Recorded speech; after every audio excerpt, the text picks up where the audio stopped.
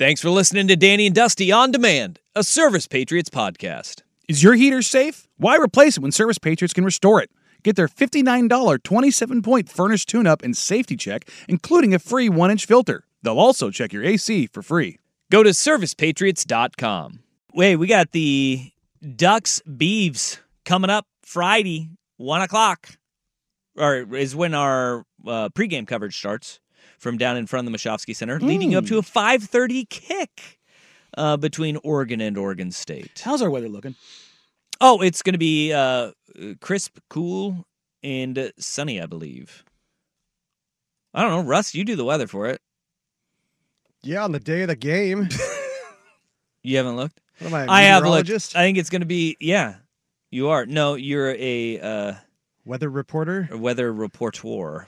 Yeah, I trust you on all those things. Yeah, that's high a- of 48, Boy, that's a low of misplaced. 31, sunny, baby.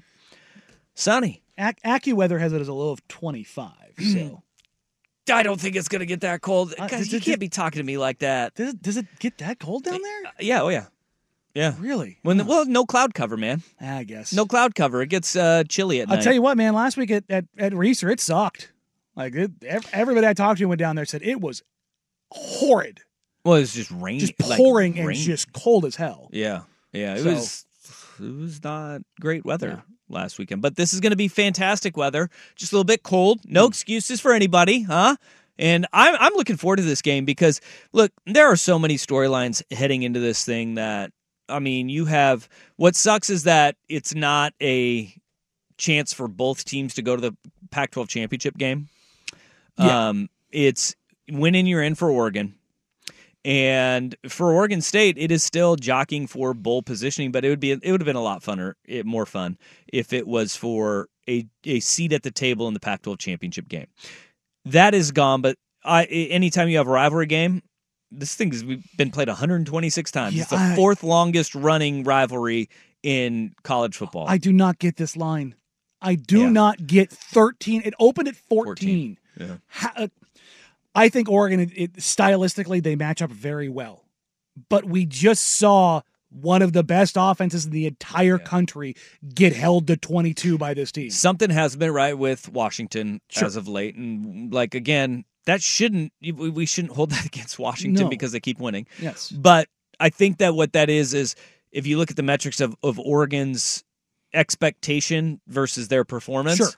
they are outperforming even what the adjusted expectations have been. And, like, just look no further than, like, Arizona State's not good. Mm-hmm. They are not good. But they are pummeled absolutely dropping the hammer on teams that are not very good. And, like, there has not been that drop-off. This is going to be a team that will play them a lot tougher. Look, in all honesty, Oregon's only had 2 games that have been close. They're 1-1 in them. Yeah. They beat Texas Tech, and they blasted Utah, which we thought was going to be close, but then they lost the other one, which was Washington. Yes. Like, we thought they were going to have, like, 3 games that are going to be really tight, or 4, because we thought that USC was going to be closer than it was. And I don't care that it was a 9-point game. That game was, you never had the feeling like Oregon was going to lose that game. No, a minor pucker factor hit in the fourth quarter, but that's it. But right there is why I don't even think it was that minor. Like, looking at that team in I'll that tell you, stadium, the fans in that stadium that were around me got very tight and very quiet, and there was a lot of, okay. Really? Yeah. I never got that sense there because they controlled the game. Oh, they did, 100%. They controlled the game. And I think another factor of this is the level of play you're seeing from Bo Nix. Yes. Bo Nix is not just, like, on pace to set this completion percentage record in college football, which is mind-blowing. He's completing over 78% of his passes on the year. Which is really good. He is doing it with a protection of the football that we have not seen. And I Not don't with know this if we've volume ever of seen attempts. ever. No. Because he has 35 touchdowns and 2 interceptions this year. That has not been done in like all of this, according to when they all dive into the research since at least 2000.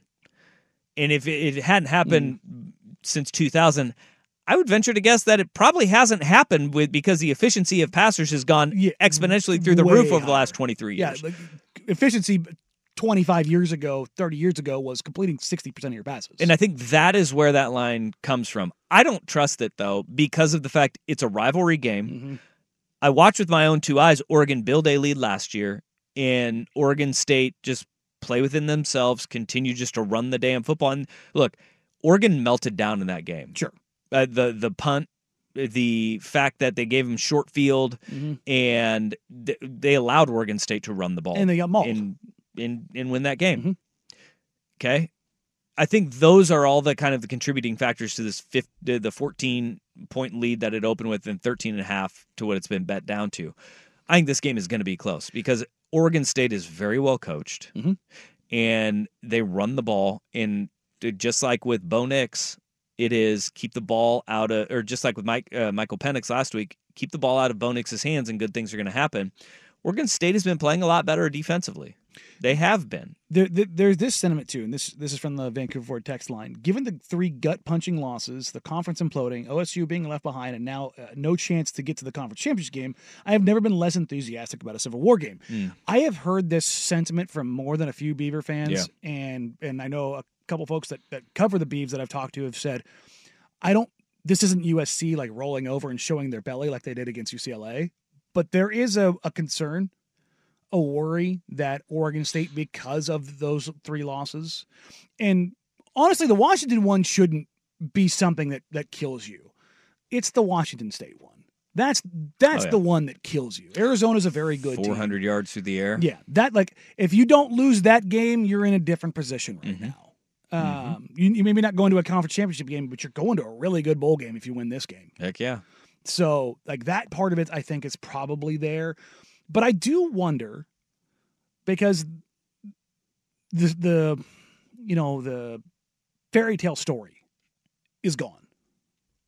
You can't get to the conference title game. You can't plant this flag of like it. We're the savior of the Pac-12. We're the true heirs.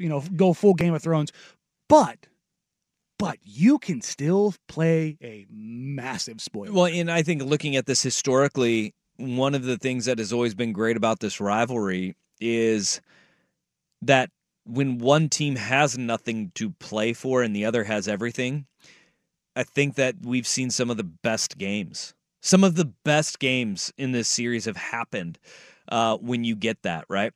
When the War of the Roses, when Oregon State fans all thought that there was at 08, they thought a win and they're in the Rose Bowl, and Oregon went and just trounced them, right? And it was like an upset that had, all the makings of it. You have when they went color on color down at Autzen Stadium, and it came down to stuffing a fly sweep on the final play of the game. Like, you have had so many of these games where you could play a spoiler to the other guy's season, and you get that inspired effort, and that's what rivalries are all about, man. And that's why I don't trust the 14, because if there's a coach that can get through the importance of this rivalry to anybody, I think Jonathan Smith is going to be that damn guy. Because he's been that guy on both sides. Yeah, and for Oregon, they're riding this FIBU mantra that they have now. Have you seen this? Lanning he unveiled it in their little cinematic recap that they did. Which are always incredibly good. He took off his polo after they beat USC, and he had a T-shirt on that said FIBU. So this is a guy who grew up around FUBU, clearly. Yeah, FEBU. I think you can figure out what the first word is, and I like you. Everybody's like trying to parse through it, and I think it's like everybody but us. Yeah, like they're on a one-track mind. Yeah, where it is, and this is the crazy part that you keep seeing. They bought into it over the course of the years. It's even after the Portland State game, Dan Lanning in the first press conference of the year said, "It's Oregon versus Oregon." It's Oregon versus Oregon. Built on substance. Not Michigan versus everybody. Not Ohio. You see, Ohio State is Ohio State versus the world now.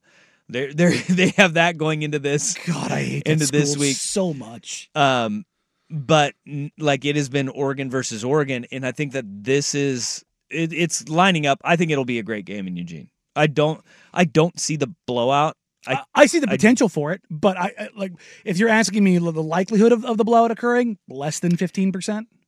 And if Oregon blows out Oregon State, I would be surprised, but that would also be that key indicator that Oregon's playing at another level right now.